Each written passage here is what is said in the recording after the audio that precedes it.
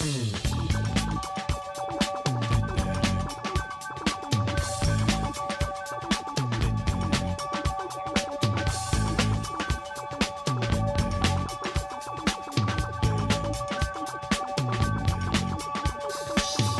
may find yourself living in a shotgun shack, and you may find yourself in another part of the world, and you may find yourself behind the wheel of a large automobile, and you may find yourself in a beautiful house with a beautiful wife, and you may ask yourself, well, how did I get here? Letting the days go by, let the water hold me down. Letting the days go by, water flowing underground into the blue again. Hey, how's it going, everybody? This is Chris. Welcome to episode 249 of X-Lapsed. We are officially at the eve of our 250th episode, a quarter of 1,000 shows. How about that?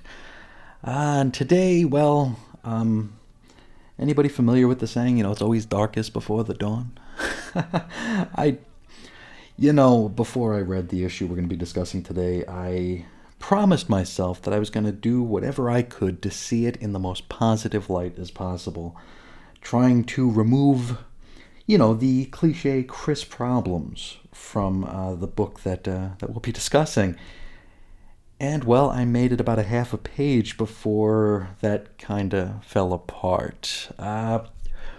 You guys know me, despite claims to the contrary, I am not comfortable being negative about these books. That's not my intent. That's not my goal. I'm not a provocateur. I'm not the, angry X-Men nerd or angry comic book nerd. I'm not here to curse at these books and just run them down for shock value and to cater to folks who just love negativity on the internet. That's not what I'm all about.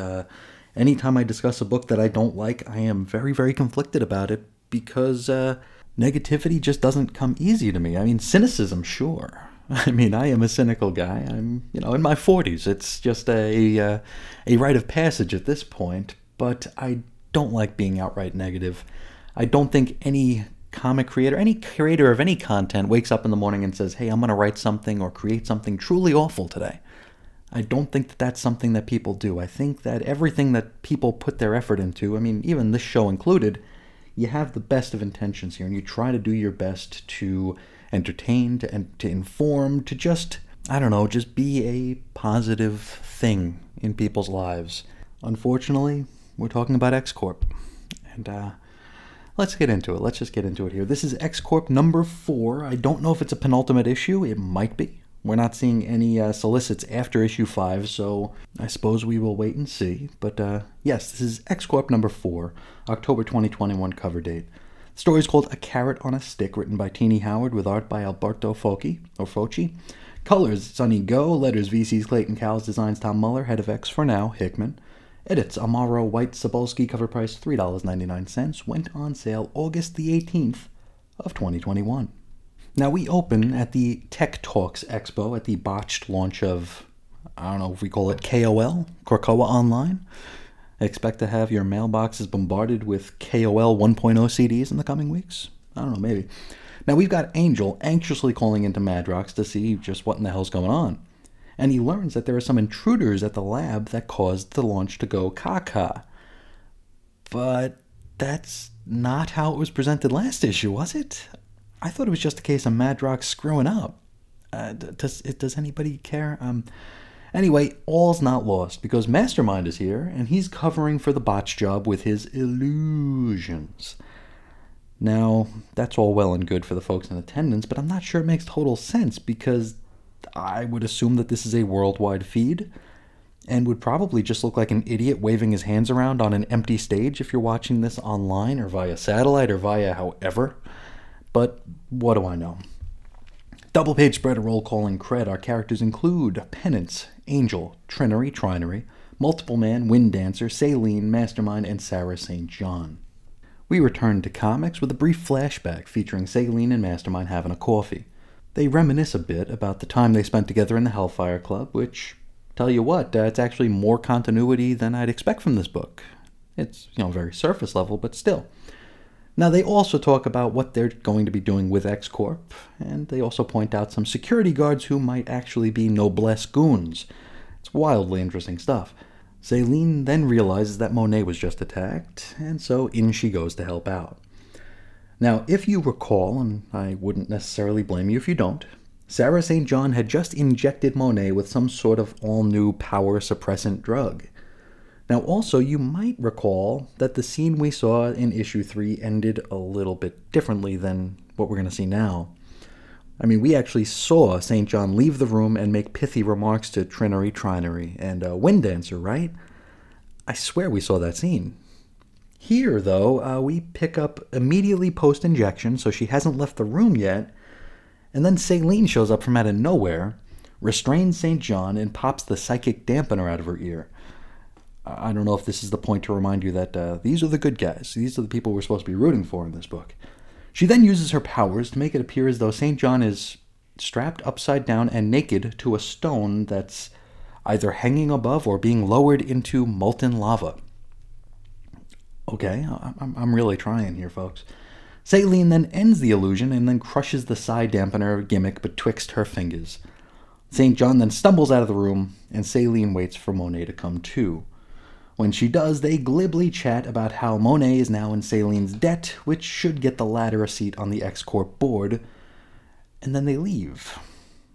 Okay, first, Monet and Céline are drawn to be almost identical, minus the skin tone. And also, I thought Monet crashed through the ceiling or the roof last issue. Didn't we see Trinnery, Trinery, and Windancer pop into the room to see a big giant hole in the ceiling? Is there any continuity here? Editors, maybe? Maybe the editorial team is worried about getting a 1-star review if they dare question any of this. Who knows?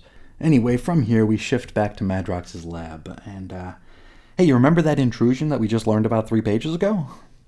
Well, it's been handled off-panel. Bishop, Sunspot, Vulcan, and the Neil Shara Thunderbird have already taken care of the problem. Okay, so how and why are there friggin' mercenaries in Jamie's lab? Well, as Warren gets the sit-rep over the phone, Monet and Céline saunter up and they have an idea about how this all went down. But again, didn't Monet penance up and bash through the ceiling of the room last issue? I didn't imagine that, right? Anyway, Céline shares St. John, Cole, and Noblesse's plan, and it's stupid as hell. St. John was apparently going to use the depowered Monet as a hostage, for reason. I mean, isn't the Tech Talk thing like a very public event? I mean, I'm not in PR, but this whole thing sounds friggin' ridiculous. It's almost like it's being written by someone with 0 real-world experiences here. Anyway, disaster averted, I guess, and so Warren calls an emergency board meeting. Now, if you thought everything we read up till now was rough, well, to quote BTO, you ain't seen nothing yet. Now, the meeting starts with Warren booting Trinnery Trinery off the board. She's still part of X-Corp, but just not in a board member capacity. Because she's got a criminal record, you see. So let's all forget that Céline was just part of a very high-profile story over in Captain America where she was literally killing people. I'm sure that would probably be news to the creative team here. Now, the rest of the X-Corpers protest this, which really annoys Angel. He slams his hand on the table and says they gotta vote for how they're gonna deal with Noblesse. Monet says that they should make a deal and just buy the company out from under Cole. Now, Warren is certain that Cole isn't interested in selling, but that's not what Monet is driving at. She explains that there are 10 shareholders under Cole who, together, own a bigger share than he does. So, if they buy those people out, they'll get control of the company. Which, you know, sounds perfectly logical if you have absolutely 0 experience with corporations and company shares. Now, a brief anecdote, of course. This is my experience. I can't say that it's a blanket statement, but I spent several years working for a corporation, and during that time I did amass a small amount of company shares. I mean, I'm very, very low level here, but still, I did look into selling them. And again, this is just anecdotal. Certainly not an all-encompassing take on selling, corporate or company shares, but there were a lot of hoops I had to jump through just to sell, like, the tiniest, most insignificant amount of stocks to the point where I just gave up because it just wasn't worth my time anymore. So there are hoops you have to jump through for this sort of thing. This take reminds me of that scene in The Office where Michael Scott goes to the middle of the room and just says, "I declare bankruptcy." Like as though it's that easy to do it. You just say, you declare it, and suddenly you just are bankrupt. Anyway, while Monet blabbers on, we see that she and Céline have already done this. They've met with all 10 of the under-owners and, they threatened them into signing away their shares. We see Monet as penance. We see Céline with her heel on some dude's neck. Now, with such a large shift in ownership for one of the top tech corporations in the world, you would almost think this would be a high-profile thing that would be maybe not... Well, actually, it would be investigated. But even if it wasn't investigated, it would probably be something that got talked about. I mean, there are entire cable channels. There are high-profile websites that deal with this sort of thing. This would be the top news story on one of these programs or sites. And with even the tiniest amount of digging, this would probably be outed as a hostile and not completely above board and legal takeover. I mean, it's basically robbery. Anyway, Warren suggests that they put this to a vote. So let's do the vote on an info page. And here we see that everyone but Warren has voted yes to Monet's plan. Now, the document is signed by Warren, Monet, Céline, Madrox, and Wingard, and their signatures look pretty fake. The computer-generated signatures are not very good. Now, it's worth noting that Trinery's name is not here. So Warren does get one win, I suppose. Now back to comics, and Warren is disappointed. And you ain't the only one, pal.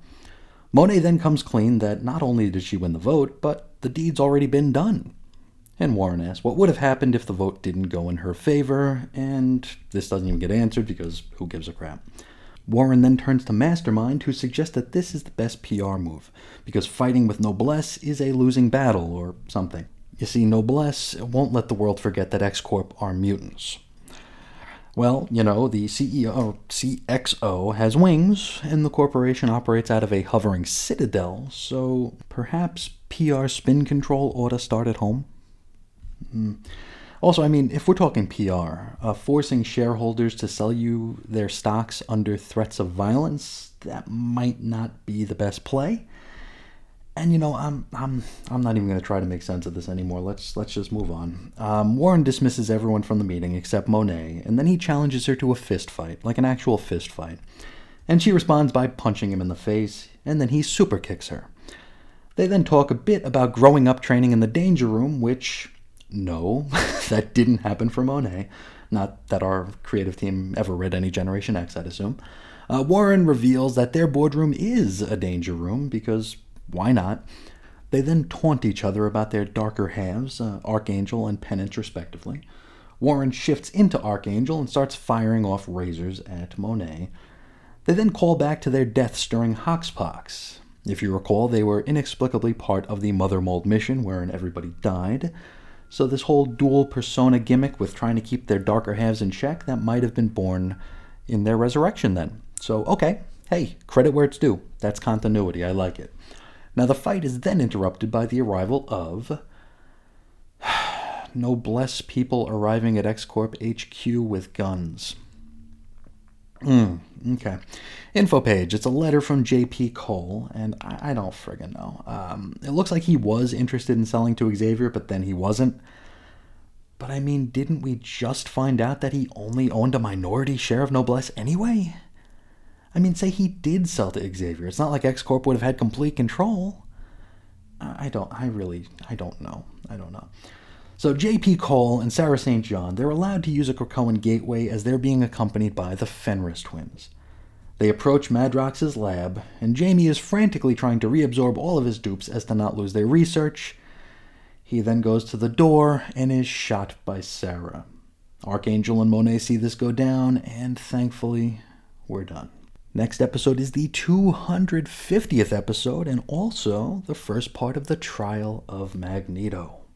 Now, folks familiar with the show will know that the segment that follows the synopsis is something I refer to as talking time. It's, if anybody's familiar with the old Nintendo game Clash at Demon Head, anytime there was a little bit of dialogue, a little box would come up that said talking time, and I thought that was a cute little thing. So I have talking time here, and it only has one word, and the one word is nope. I really don't have anything to say. Well, okay, you know what? Let me. That's a cop-out. Let me try to say some things here. First of all, the message here seems to be corporations bad, right? While cashing checks from Disney. And I mean, there is a lot of story fodder in corporations being underhanded, a little, underboard. But there needs to be more than that. I mean, if that's your angle, you'd barely fill like a 3-strip Dagwood comic, much less a 5-issue, 100-plus page series. There needs to be more than that. And it also needs to be written by someone who's lived in the real world. And not like a first-semester college student who's just come home for Thanksgiving to tell their parents that they disagree with every belief they have and what they were raised with. That's what this feels like. It feels very petulant and very surface level. And there needs to be more. There certainly needs to be more. Going into this series, I was not optimistic that this was a story that needed to be told. But that's certainly not to say that it shouldn't be told, because I mean, there's opportunity everywhere for intrigue and for fun story fodder. It's just, we're not getting it here. What else? A Madrox is Dead cliffhanger? Is this 1991? Come on. Not only do we have the resurrection protocols, but we've got dupes. We saw dozens of dupes in the panels leading up to the shot. So come on, we can do better than this. Finally, the art. I really, really feel uncomfortable talking about art quality, but I didn't find it to be that great here. Characters, they looked identical outside of skin tone. Though, I mean, with a script like this, I doubt anybody could be inspired to bring their A game. Anyway, I think that's all I have to say about this issue, but I feel like I need to end this little portion of the show by saying that I do not hate the people involved in this book, and I do not want you to hate them on my behalf. We can like what we like and not like what we don't like. And you guys know me, I'm so unconfident in my own opinion that I am totally fine chalking this entire series up to being a constant loop of Chris problems. I'm totally fine saying that, but that's all I have to say about X-Corp number 4. Let's hop into the mailbag so I can let you all get on with the rest of your day. And, well, we've got more X-Corp to talk about because Peter is writing in to talk about X-Corp number 1. Peter says, "You're usually a lot more positive than I feel about most of these books, but even when you love a book, the neutral and negative elements, which are often the funniest parts, don't get glossed over. And that's what makes your coverage so enjoyable. I think you'll continue to feel apologetic about really negative reviews, but you shouldn't, because you do your reviews right." Well, I tell you, I think I needed to hear this now more than ever. There are a few things that I try to implement into my, I don't even know if we would call it a review process, just my discussion process, and it comes down to 2 things, really. It comes down to fairness and honesty, which I guess can be lumped into just overall integrity, if I may be so bold. Like Peter said, even in the things that I love, I'll still point out things that don't quite work, because that's part of the package. You know, I won't blindly tell you that just because I like something, you're going to like something. At least as much as I like it, right? It'd be foolish for me to expect that. Also, when there's something I don't like, I understand that we all have different preferences. So even like a book like X-Corp, which really doesn't work for me, if there are folks out there who dig it, and I try to see the positive here. I gave some kudos for continuity usage here. I do whatever I can to see whatever positive I can. But that's not to say that everyone's going to agree with my point of view. If this series absolutely rocks your socks, that's great. You know, I'm not going to say you're wrong, and I would hope that you wouldn't tell me that I'm wrong. It's just we have different preferences and different things that scratch us where we itch, I guess. I guess, overall the way I look at it is if you're going to spend any amount of your day with me, listening to this idiot give his thoughts on these books, the very least I can do is be honest. And I can promise you, while I'm not a provocateur, I have had some hot takes on these books. And while I've been nervous about sharing them because I don't want clapback, I don't want to invite clapback, I don't want to be that guy, but if you're going to spend a half hour with me every day, I owe it to you to be honest. I've said it before, and I'm sure I'll say it again, we're in a world of 10 out of 10s and 1 out of 10s as far as reviews are concerned. We either hate everything about it and we hate everybody involved with it, or we love everything and love everybody involved with it. I shouldn't have to tell you, but that's not how we should do things. In doing things that way, we're not helping anybody. We're not helping creators, we're not helping fans, we're not helping people who might be curious about trying books. We're not doing anybody any service unless we're honest. And while I would probably have a much wider listenership if I was, rah, everything's perfect, or boo, everything sucks, that's just not the way I do things. And hopefully the folks listening appreciate that.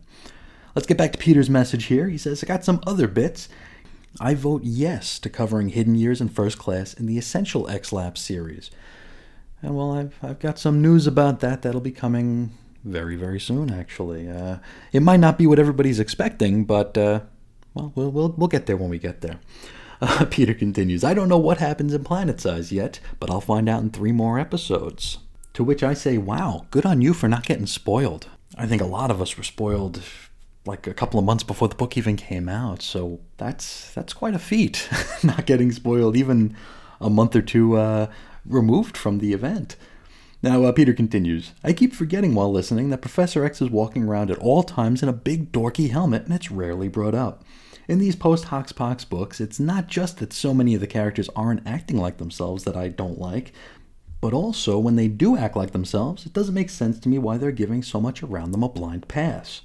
Maybe there'll be a great explanation, but reading some of my favorite characters act peculiar, how do you say that word? Peculiar, I guess, and morally deficient for 2 to 3 years does not appeal to me.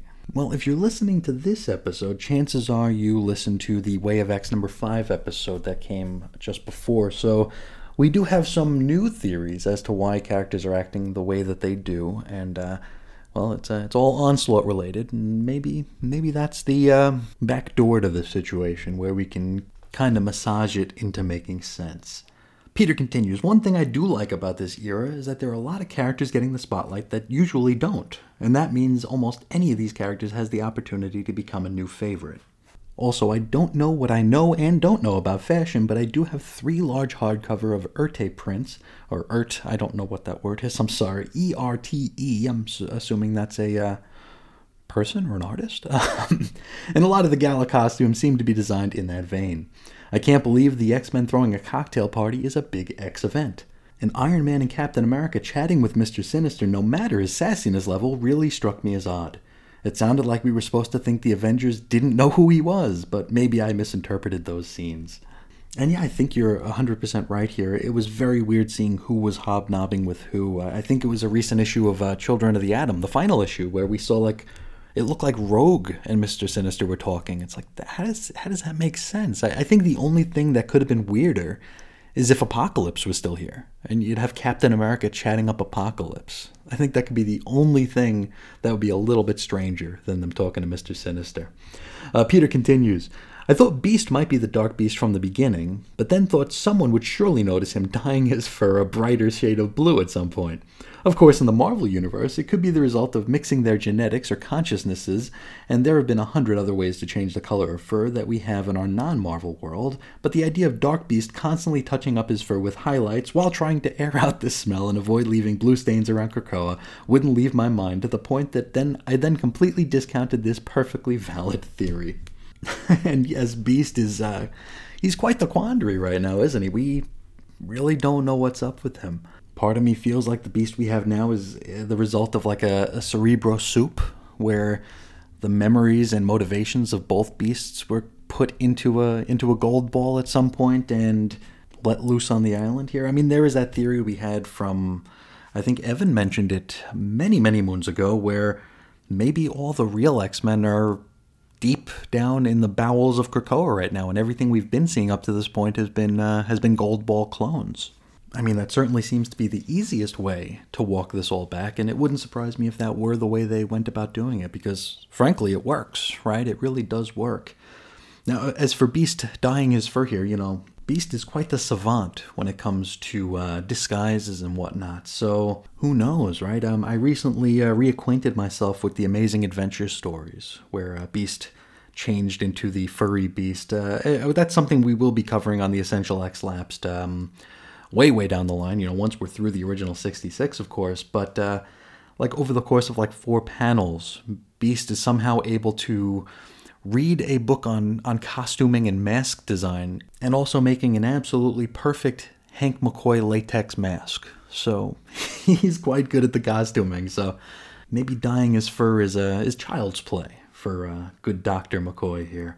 But thank you so much for writing in. And I tell you what, thank you so much for addressing my reviewing process, because I needed it today. So thank you so much. Next up, we got Evan, who's talking about Excalibur number 21. Evan says, I hope you at least got to enjoy venting about this issue, because I had several laugh-out-loud moments thanks to your exasperation. So I was entertained, even if you weren't. Well, I will certainly take that as a silver lining. So thank you for that. Evan continues, I wasn't quite as baffled by Ruben What's-His-Face's ambassadorship. If you're in a world where mutants have suddenly become a world power, you'd be looking for some way to level the playing field. And with Captain Britain, a witch breed herself, and the government apparently forgetting the Union team they introduced back in King in Black, I guess a coven makes sense as a callback. I presume Ruben got the approval of Parliament, etc. to dissolve the treaty, but I'm as skeptical of the development of coven care as you are. It's, it's like I said during this issue of X-Corp here. Everything, if you don't think about it, it makes sense, right? Let's buy out all these stocks so we'll have control of the company. Well, cool. Okay, that makes perfect sense if you don't actually think about it. Here we've got, okay, well, let's cede all control and our global representation to a coven of witches. Well, sure, we're in the fantastical Marvel universe. Stranger things have happened. So if you don't think about it, it's like, okay, well, that works. It ups the ante for Excalibur and for Krakoa as a whole. But if you stop and think about it, well, it all kind of falls apart. We had I don't remember which issue of Excalibur it was, if it was this one or the one that followed it, but Richter physically lifted part of an island out, and that suddenly became sovereign Krakoan land. That's not how it works. I don't know. Evan continues, the problem I have is this could have been a good story, to see the debate and machinations as the coven gained power, maybe, instead of just, boom, Ruben's the ambassador. Just like seeing Betsy actually trying to be Captain Britain would be a good story. And totally, you're totally right there. One of the things that I've said about Tini Howard's work from the start is when she gets out of her own way and just lets the characters exist in the world that they live in, she's actually quite a talented writer. Her dialogue can be very, very good when we have characters interacting with one another, when we're seeing that these characters aren't just empty costumes, that they're actually people with a history and who care about one another and who have, like I said, just history. You feel it. And when we do that, it's really good. But sometimes we just want the thing to happen. And I think I've given this anecdote before, but back when I fancied myself to be a writer, and I'm not a good writer. Those who can do, and those who can't podcast. That's one of my credos. So I'm not a great writer, but you have ideas about things you really want to write, right?